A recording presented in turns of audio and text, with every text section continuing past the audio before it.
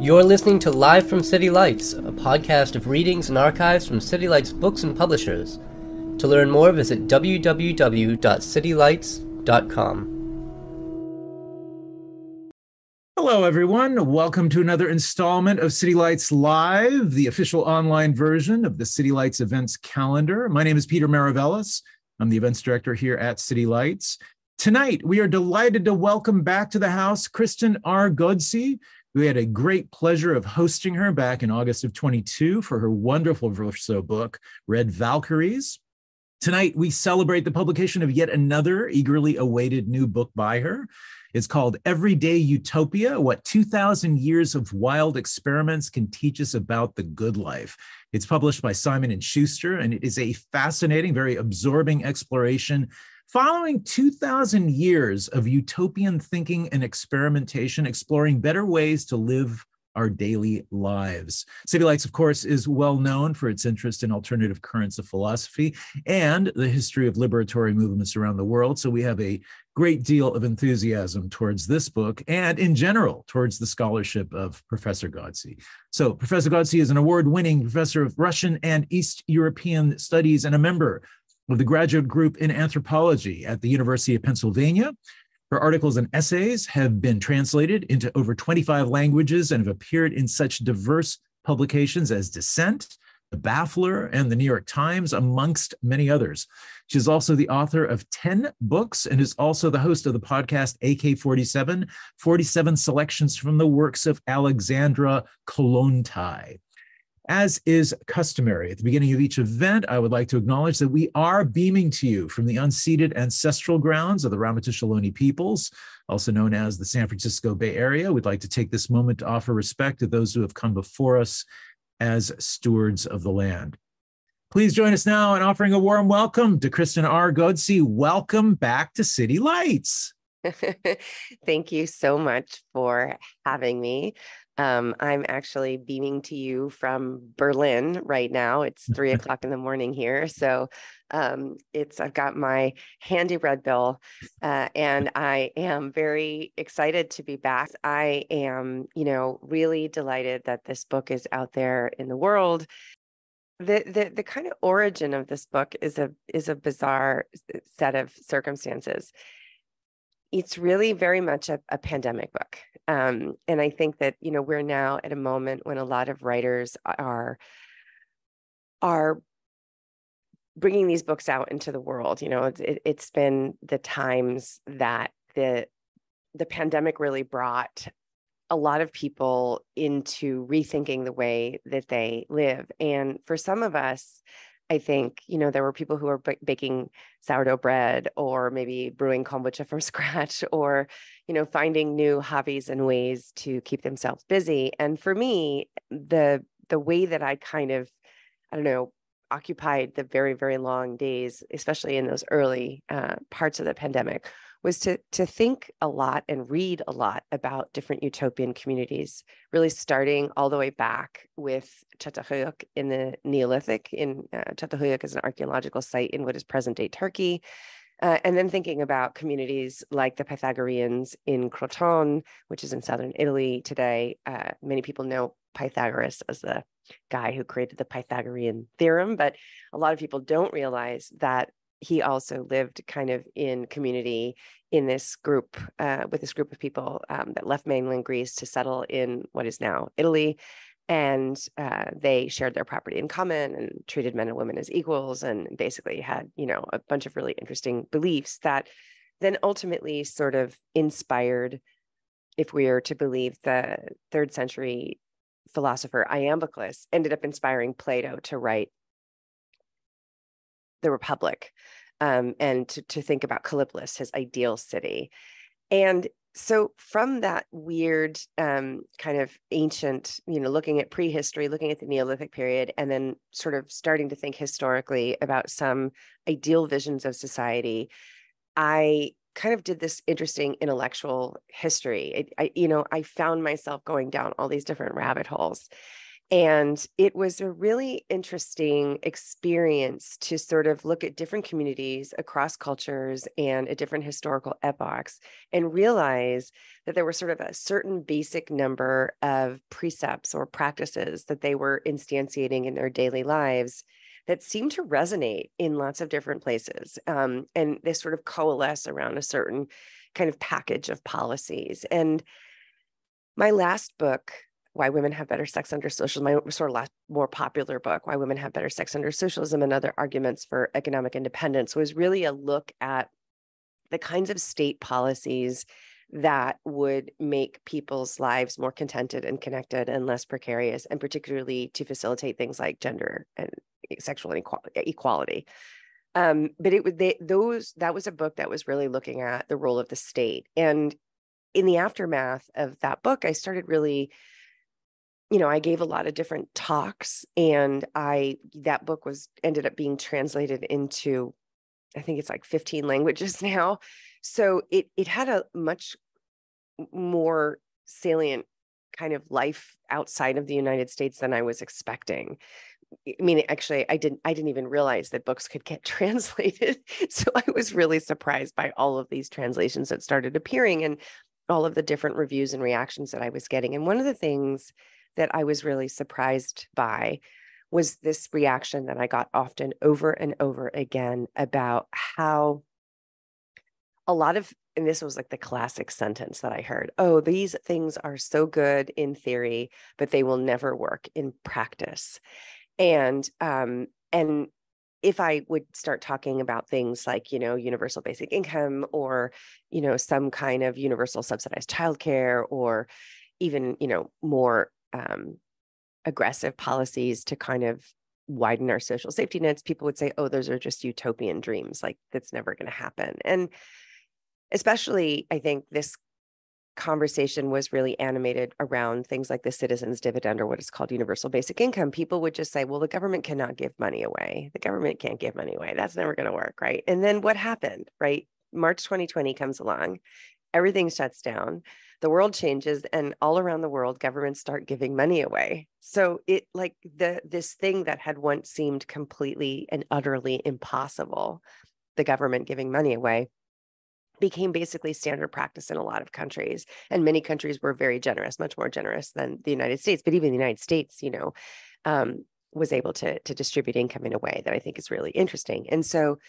we're in a moment, and I start the book by talking about the ways in which great social and political and economic upheavals often create conditions for utopian thinking. And utopian thinking, it has this particular, historically and cross-culturally, when we think about utopias in our private lives, and that's really the focus that I wanted to have in this book, was in the domestic sphere, because there are a lot of people out there like the French economist Thomas Piketty, who's writing about, global wealth taxes and universal inheritance for, all young people. When they turn 25, they get like 150 euro or something like that. 150,000 euro, not 150,000 euro as this universal policy for everybody, to try to deal with global inequality. But what I was really interested is in the private sphere. And given that we have a state, I would say, and especially in the United States, but this may be true in other places as well, that is not responsive, that it is not going to be able to do the kinds of things that we want the state to do in order to make our lives more contented and connected and less precarious. I think that Everyday Utopia is a book about what we can do, like what we can learn from all of these different historical and cross-cultural experiments that have been done throughout time around rearranging our domestic lives. And so the way that I imagined the book is I start with this sort of introductory chapter, which deals with just sort of why we need utopia. What is utopia as a concept? Why is it useful? Where does it come from? And when does it appear? And I make this sort of kind of historical claim, that's, I think, just an interesting sort of red thread, is that it's usually during times of great upheaval. So if we think about Plato's Republic, it comes right after the Peloponnesian Wars. and the end of the golden age of Athenian democracy. If we look at Thomas More's, the book that was called Utopia, that coined the word, that comes after the voyages of Christopher Columbus and Amerigo Vespucci, right, in 1492. It's published in 1516. So it's sort of reaction to, oh my God, like if there are these worlds over there that we didn't know about, maybe there are other ways of organizing our lives. And then 1602, Tommaso Campanella's City of the Sun is a book that kind of emerges after the revelations of Copernicus and heliocentrism. So, and there are other examples like this. And so I do think that the pandemic really kind of shook people up. And I think also the climate crisis, and particularly right now with all of these heat waves. I was just in southern Germany this morning. The last couple of days in southern Europe has been brutally and unexpectedly and unprecedentedly hot. And so I think people are kind of open-minded to these new ideas. And I try to start the book by talking about how this is the moment for us to dream big. And then I work my way through the kind of main precepts. So the second chapter after the introduction is about housing. The chapter after that is about childcare. There's a chapter on education. And then there is a chapter on property. And there are 2 chapters on the nuclear family. And then at the very end of the book, I write a chapter called The Star Trek Game Plan, which is really a chapter about flexing our cognitive capacities for hope, and why I think that hope is so important. And I can talk about that in a second. This importance of hope as something that we need to practice every day. So I think that the thing about this book, which is weird, and maybe makes it a little bit unique, is that it is this sort of really deep intellectual history. And I spent a lot of time talking about various historical and different cultural examples. But then I also try to talk about communities in the present day. So it's not just a historical book. It's also a book about the ways in which these communities are existing around the world in different places and for different reasons and in different shapes and different sizes.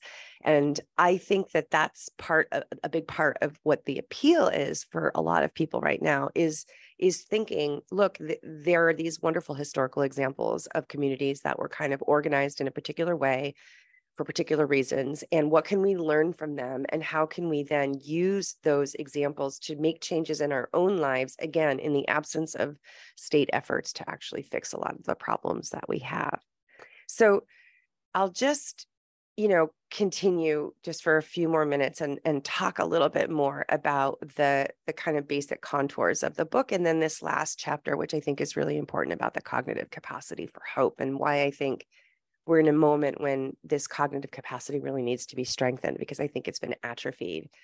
So the kind of general argument of the book is that, and I mean, I'm really simplifying because obviously it's a 325-page book. And so it is not, it's not going to be easily soundbiteable because there are so many different examples. But I would say that the core thing here is that we are dealing with a sort of a fixed and ever growing, but clear set of problems right now. Like one of which is obviously the climate crisis.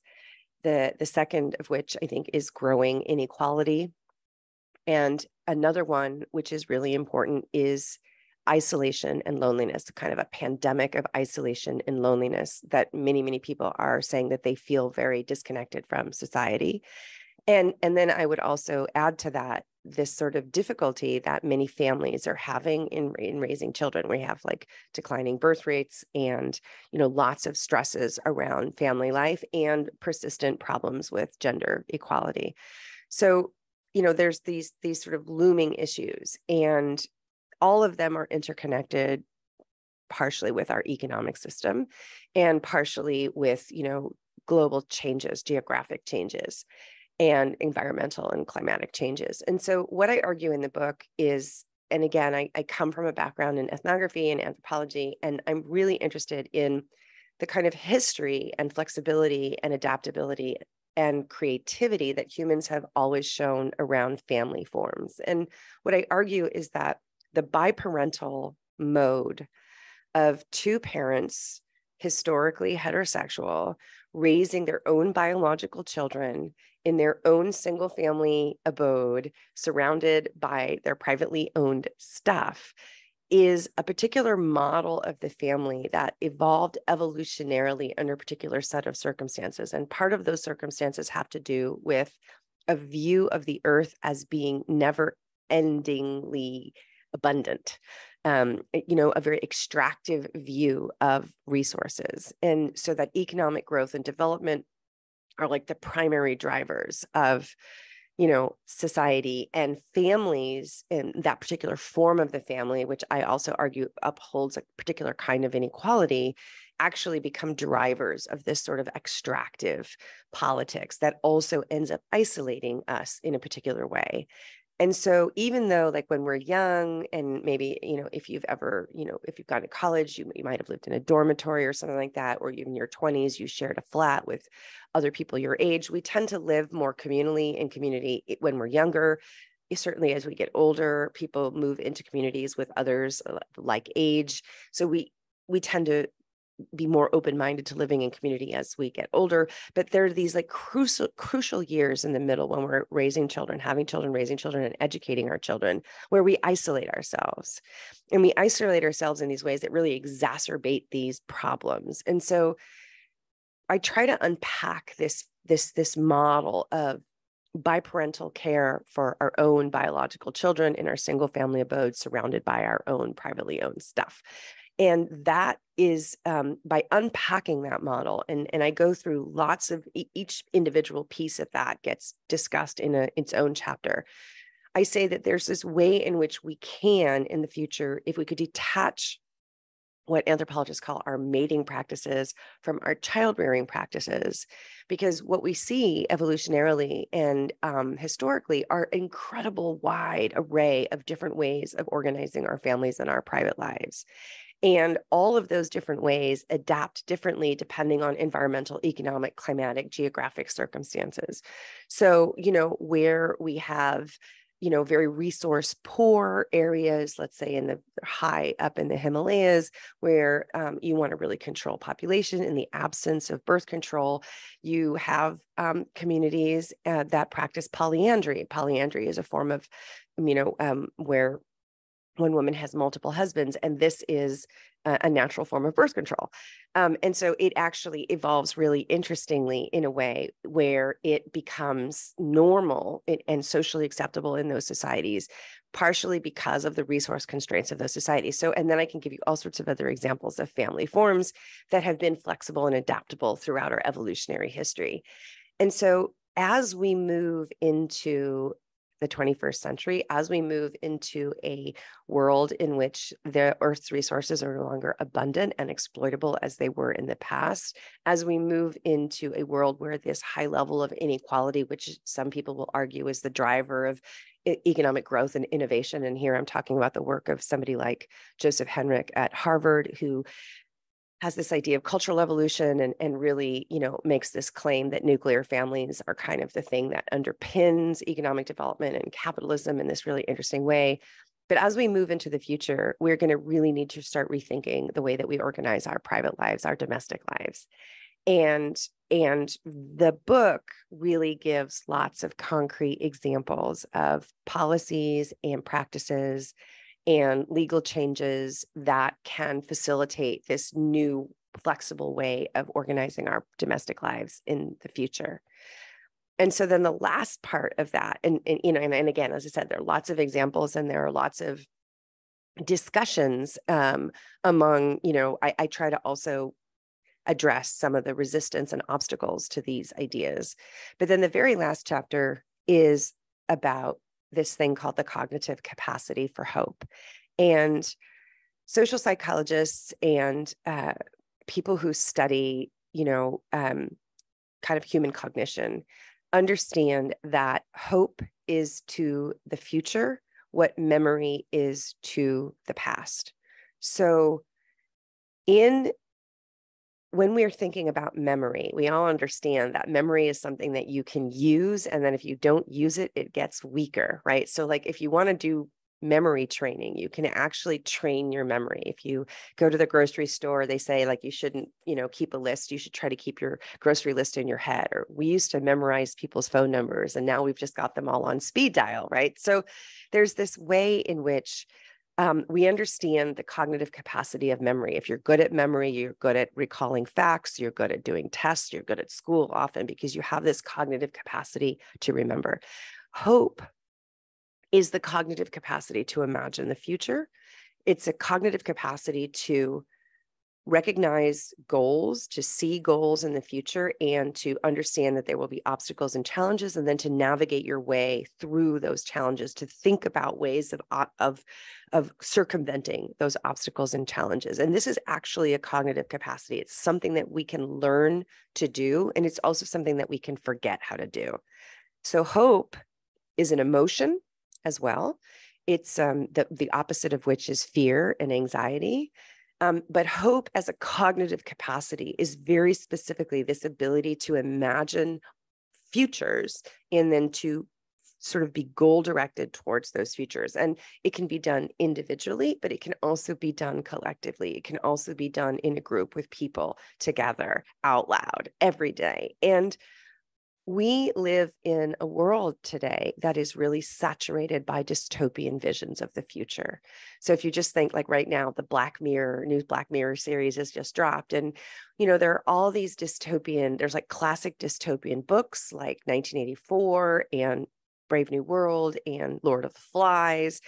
For tweens, there's The Giver. We have television series like Squid Game or the Hunger Games, movies like the Hunger Games, or, all of these different negative, really, what was the movie? Parasite was a very bleak dystopian vision of the future, right? We're constantly bombarded by these dystopian visions. And what these dystopian visions of the future do to us is they atrophy our cognitive capacity to hope. It makes it very difficult for us to imagine these ways forward because we become afraid that if we change anything about the status quo, that things will get worse. And so there's this real kind of political disciplining that dystopia does. And in the end of this book, I make a really concerted argument in favor of what I call militant hope or radical hope. But it's not optimism. Optimism is just a belief that things will get better. Hope, this kind of cognitive capacity for hope, is the belief that you can do things that will make things better, which is a completely different thing than just thinking that things will all work out in the end. And so I try to make an argument for why I think that this is a particularly salient moment. We're in a very plastic moment after the pandemic. And this is the moment where we really need radical social dreaming, where we really need to let our imaginations run wild, where we really need to flex this cognitive capacity for hope. And we need to help each other practice it. We need to help each other think outside of the box about how we can rearrange our lives in very particular ways that will address some of these really salient issues in the future, like climate change, like the pandemic of loneliness, like extreme inequality, like the burdens, the scarcity of care and the burdens that are currently placed on our families, as well as these questions of equality and, sustainability and justice. So I'll stop there, and then we'll have, I think, plenty of time for questions and answers.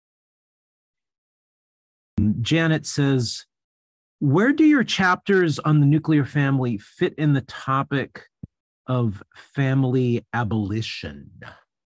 Yeah, so this is a great question. I am and I say this in the book, I don't use the term family abolition. I think that family abolition gets a lot of people's hackles up. They can become very defensive very quickly if you talk about abolishing the family. And I think this is particularly true for immigrant communities, for people of color, for whom the family is a really important institution. And for many of us, the family is also an institution where we try to get kind of unconditional, non-transactionalized love and care and support. And so people can be very, very defensive about what it means to abolish the family. It's just it's a word that is very strong. So I speak instead about family expansionism. And so for me, I think that the idea of the family, it's in some ways, it's a very similar concept. It's just that it's a more inclusive way of talking about this. Because when we think about the nuclear family, most people are going to be pretty open-minded to allowing, let's say, grandparents to participate, especially, like the mother's parents, if they're around, or usually, can be involved in the children's lives. Sometimes aunts and uncles. Again, we're looking at what anthropologists will call consanguineous kin, so people who are blood related to you. But then, like in my culture, you have compadres, right? So godparents. There are many cultures in which godparents are non-consanguineous kin. There are people who are kind of brought into the family as a way of sort of helping socialize children. They're responsible adults that have a longer lasting connected relationship to the child. And so people understand the concept of godparents. Like, okay, so we have got grandparents, we might have aunts and uncles, we might have cousins, we might have godparents. Okay, and so then we can think about maybe neighbors, maybe we can think about colleagues, we can think about, family friends. And as we start to expand out this notion of the family, that we might have reciprocal relationships of love and care with a greater number of people, that's actually going to take so much of the burden off of the family. So the problem with the nuclear family is that it's so freighted with all of this responsibility around the bearing and raising and educating of the next generation.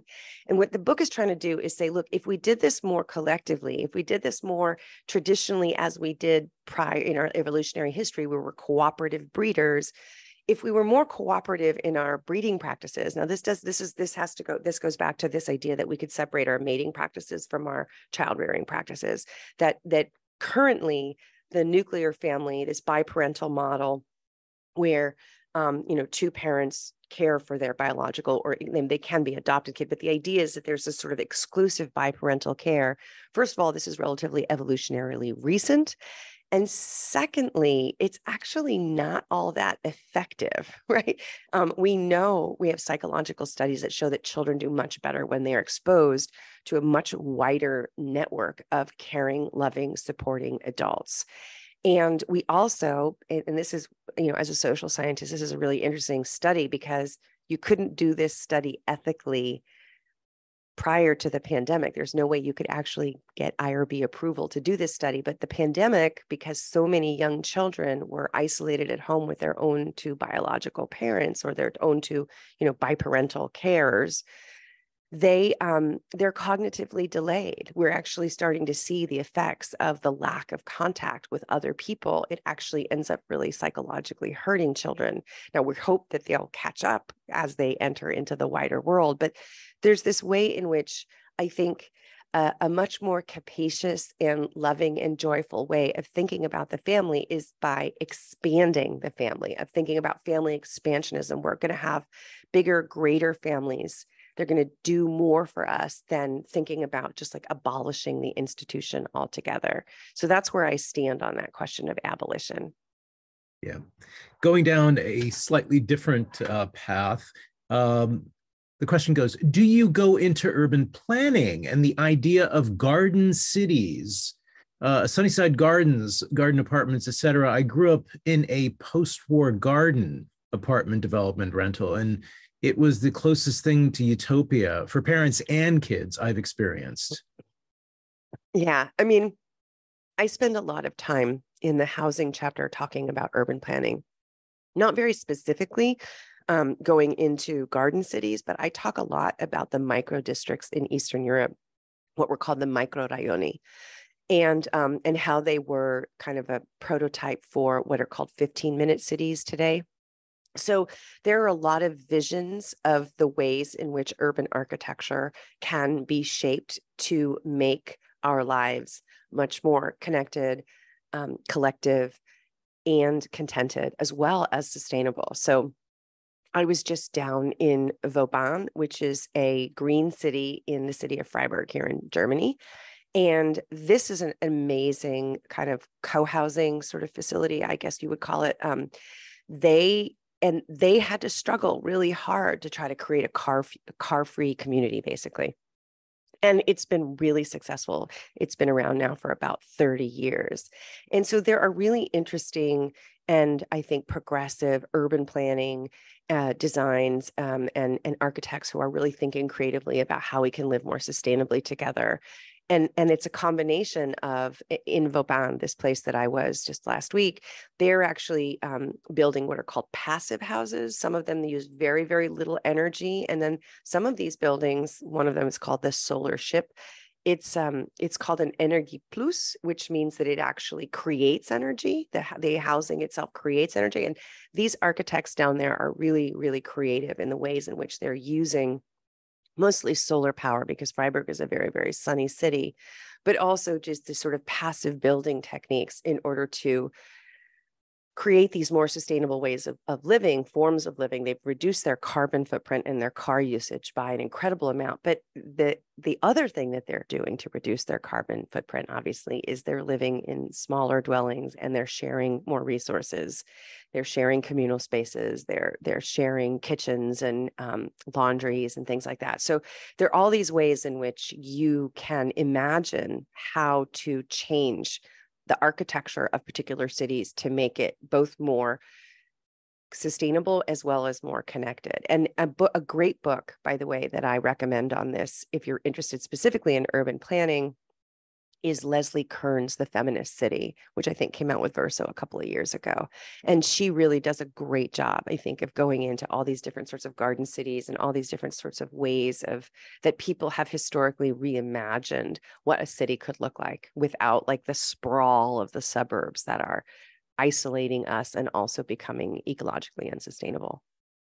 Susan says, half of the country has been conditioned not to hope. How will this participatory practice come into being?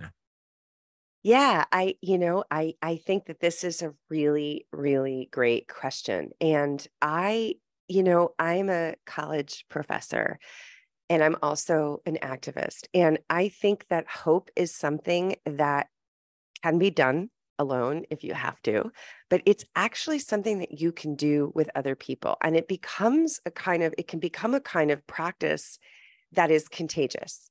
So anarchists will often talk about this concept called contaminationism, which is where, a group of people start doing something and they are doing it well and they're really happy about what they're doing.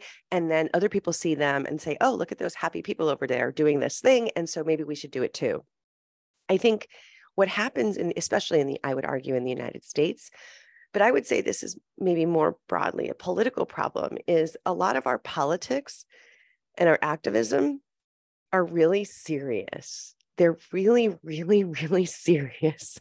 And they can be very scoldy, like you have to believe this way, or you have to do X, Y, or Z. If you're really going to be an activist, you have to do this. And here, I really like, this paraphrase quote from Emma Goldman, if I can't dance, it's not my revolution, right? I think that we need to have our politics be joyous and hope, the ability to hope, to say, I think the world will be better. I think there are things that we can do that will address climate change, that will address the pandemic of loneliness and isolation, that will address inequality. And they may not be perfect. And they may not work immediately. We have to have a longer term vision here, but they are a way of collectively practicing our cognitive capacity to hope. And when we hope, we give others the inspiration to hope. And so in the book, I quote, and I'm going to have to paraphrase this, the Uruguayan poet Eduardo Galeano. And he has this wonderful saying where he says, what is utopia? I see utopia. I walk 2 steps towards it. It walks 2 steps away from me. I walk 10 steps towards utopia, and then utopia recedes another 10 steps. No matter how far I walk, utopia keeps moving away. So what is the point of utopia? Galeano says, the point is to keep walking. And I think that that's a message that we need now more than ever, is that if we believe that walking towards some different way of being in the world is possible, we inspire others those around us by our hope to hope as well. And so I think that this is one of those things where, yeah, we have half of the population that has just completely lost faith in the future. But that means that there's work to do. And that's part of what I'm hoping that this book and many other people who are doing work in this field are trying to get people to recommit to strengthening those cognitive capacities for hope. See, there's what about co-housing and intentional communities? Z asks. Yes. So I spend a lot of time in the book talking about both of these. I think that co-housing it starts in Denmark, and these are complexes that are often, sometimes they still maintain a kind of single family home structure, but they're much smaller homes. And they share usually big resources. So the community that I spent time in is called 2 Echo in Maine, just outside of Brunswick, Maine. And this was a community that they bought collectively a huge old dairy farm. And they have these individual sort of small single family homes, but very close together. And then they have a huge common house where they eat meals and they, get together for various events. And then there are all these sort of commonly owned things around the property, like gardens and a soccer field and trails and things like that. And so that's a kind of classic co-housing community. And those are becoming more and more popular, I would say. They're, especially here in Germany, they're called Baugruppen here in Germany, and they're very popular because German banks will actually allow for collective mortgages. Vauban was built on this model, and we are beginning to see this all over Germany, especially Berlin has a very high percentage of these groups of people who come together. They cut out the middleman of a developer, they pool their resources, and then they build a building where they commonly own the building and they own the flats, and they sort of basically have like a little homeowners association. And it's a very, very popular model because it's extremely economical for people who are buying into these Baugruppen, and because banks will give them collective mortgages, which I think is the key kind of innovation in Germany that allows for these things to thrive. Intentional communities are another great way of organizing your life. So I looked at Twin Oaks, which is in rural Virginia. It's a community that has existed for now more than 50 years. I believe they celebrated their 50th anniversary in 2017. So this is a group of people who are living together and sharing their resources and raising their children in common. And there are intentional communities all around the world. Here in Europe, where I am, there are many eco-villages. That's what they're called here. That's what I think they prefer to call themselves here. Many of them are environmentally driven, like they're kind of cohesive, overarching ideology is about reducing their carbon footprint to creating more sustainable ways of living in the world. So there's this wonderful example of Tamera in southern Portugal, which I also write about in the book. So both intentional communities and co-housing. And then I also talk about things like co-living and other ways. I spent a lot of time actually looking at the history of Cenobitic monasticism.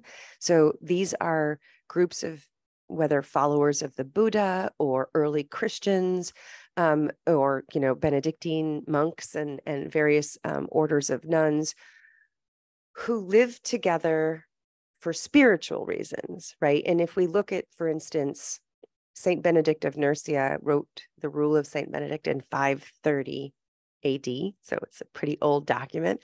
If you actually go and you look at the Rule of Saint Benedict, basically what it is it is a blueprint for how a bunch of people who aren't related to each other can live together in harmony in a self-sustaining, self-administered, autonomous community, very much almost like an intentional community today. And just 2 weeks ago, I was down in southern Germany at Campus Gauli, which is a contemporary experimental archaeological community, which is rebuilding this thing called the Plan of St. Gall, which is the ideal Benedictine monastery envisioned in 820 to 830 AD. And these experimental archaeologists are rebuilding this cloister. It's called the Cloister Plan, using the methods and the materials of the 9th century. So it's a pretty amazing project.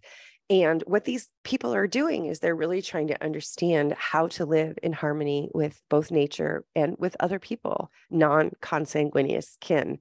And I think this is a really important, again, so there are all these different examples. You can think of intentional communities, co-housing, co-living, cloisters. Among older women in Europe, there's also this thing called the neo-beguinage, which are groups of older women who get together and they sort of form these sort of secular collectives.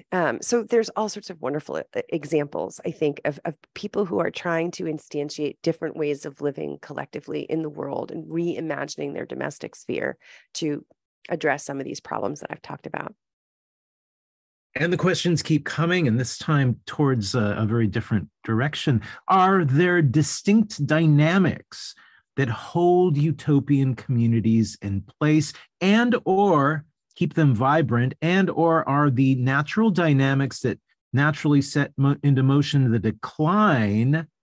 Maybe the answer is that we stop walking towards it and think it as a point destination. I'm reminded of the burst of community and the new ways of being that Rebecca Solnit illuminates after various crisis disasters.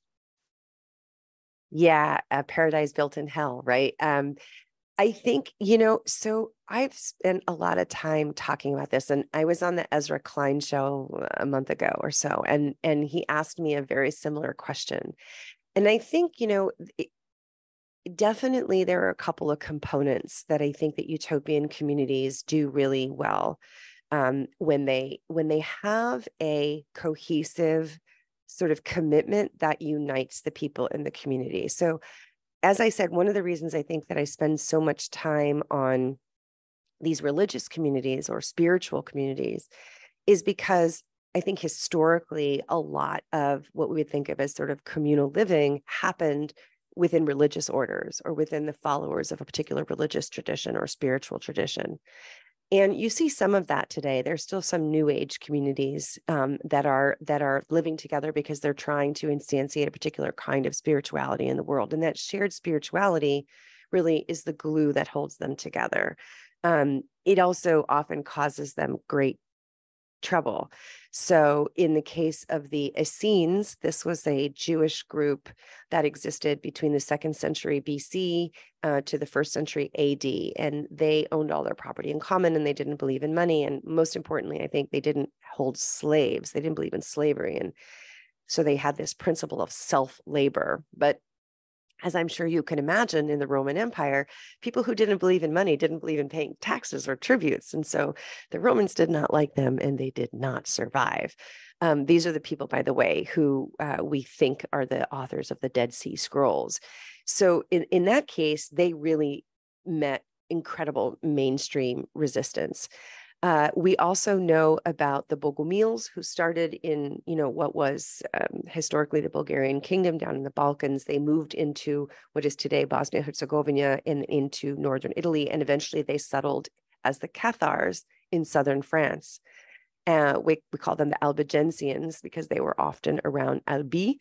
And they were these were kind of Manichaean dualists who didn't really they believed that the spirit was sexless, that men and women were basically spiritually equal and could become perfected ones. They didn't believe, again, in money. They didn't eat flesh. They were celibates. The Catholic Church hated them. And in the 13th century and 14th century, they were completely wiped out during the Albigensian Crusade.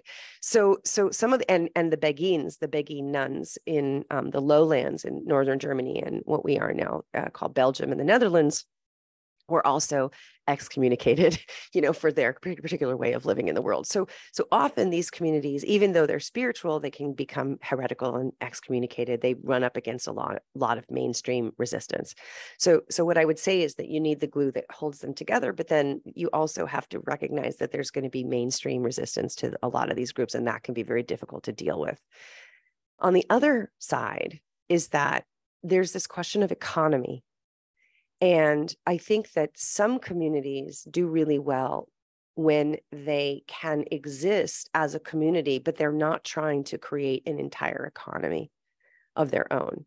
So if you look at the difference between the historical kibbutzim in Israel, where they were agricultural collectives, and what are emerging now in Israeli cities called the urban kibbutzim movement, these are young people who are actually working out in the regular economy. they have jobs. They're not actually trying to create an economy of their own or alternative economy. They're actually just working, but they're coming back to a place. They're living together. They're sharing their resources in a particular way. They're reimagining the kibbutz. So everywhere I look around the world, I think there are different ways of figuring out how people can and cannot live together. And the resistances here, I think, are strong because mainstream communities can be very, very suspicious and hostile to people who are trying to live a different way, even if they're not bothering anybody, right? If they're out there doing their thing. And, in the United States, we actually have a special section of the tax code for what are called apostolic associations. These associations are taxed in a unique way so that if you have a communal treasury, it's basically, there are very few examples of these communities where they pay income taxes.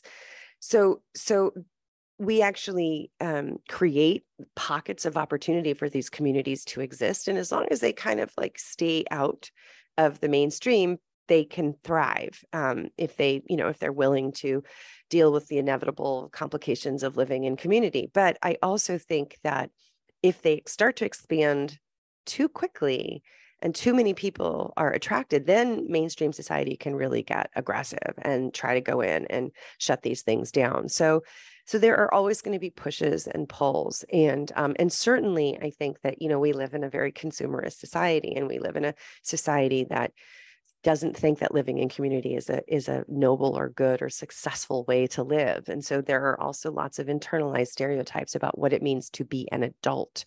So, even though you might live with a bunch of flatmates in your 20s, by the time you get old enough to start thinking about maybe starting a family, the kind of marker of adulthood that many of us have is buying a single family home or living in our own big, capacious, spacious flat, having privacy, having an acre around us, so we could have our own privately owned swing set rather than having our kids go down to the park to play with other kids. And then, lastly, and this comes back to the wonderful question earlier about urban planning, we have the built environment. We've inherited, especially in the United States, a housing stock that was built for the middle of the 20th century during the Cold War, when we had the sort of, June and Ward Cleaver model of the family. And it's very, very difficult to reimagine how we organize our domestic lives if we've inherited the housing stock of a completely different way of being in the world. And this is a real challenge, I think. This is why, in Germany, these Baugruppen are so important because they're really building from scratch. They're using architecture and they're using housing development as a way of instantiating their politics. Again, I was just down in southern Germany, and there are various groups that are currently pooling money and resources together to try to build new communities. And they're doing it largely in rural areas because that's where the land is available and it's not that expensive. But I do think that there are opportunities to reimagine the way we live if we could change the environment. And in the United States, we have zoning laws, we have NIMBYism, we have all sorts of obstacles. I think it's in Kansas City, Johnson County, somewhere outside of Kansas City, where they're like banning co-living. Like they don't want non-related people living together because young people are sort of buying houses and saying, well, why don't we live together? There's this concept of mommunes, right? Like young single moms who are divorced or maybe never married, and they're coming together and buying houses and raising their kids together in these houses. And so some municipalities don't want people to do that because the neighbors are afraid that it will hurt their housing values or whatever. So there are lots of like real kind of just capitalist obstacles in the way, but I don't think it's impossible. I think we just have to be creative in the way that we circumvent these obstacles. Well, we are coming up to the top of the hour, and I wanted to ask you, where is your scholarship going from here? Yeah, that's a good question. So, wow, I just, last year became chair of my department. And so I feel like I just like hit a brick wall with, with my ability to think creative thoughts. I'm really in this interesting kind of liminal space right now where as an ethnographer, all of my earlier work was primarily based in Eastern Europe. Like I lived and, did research in the field.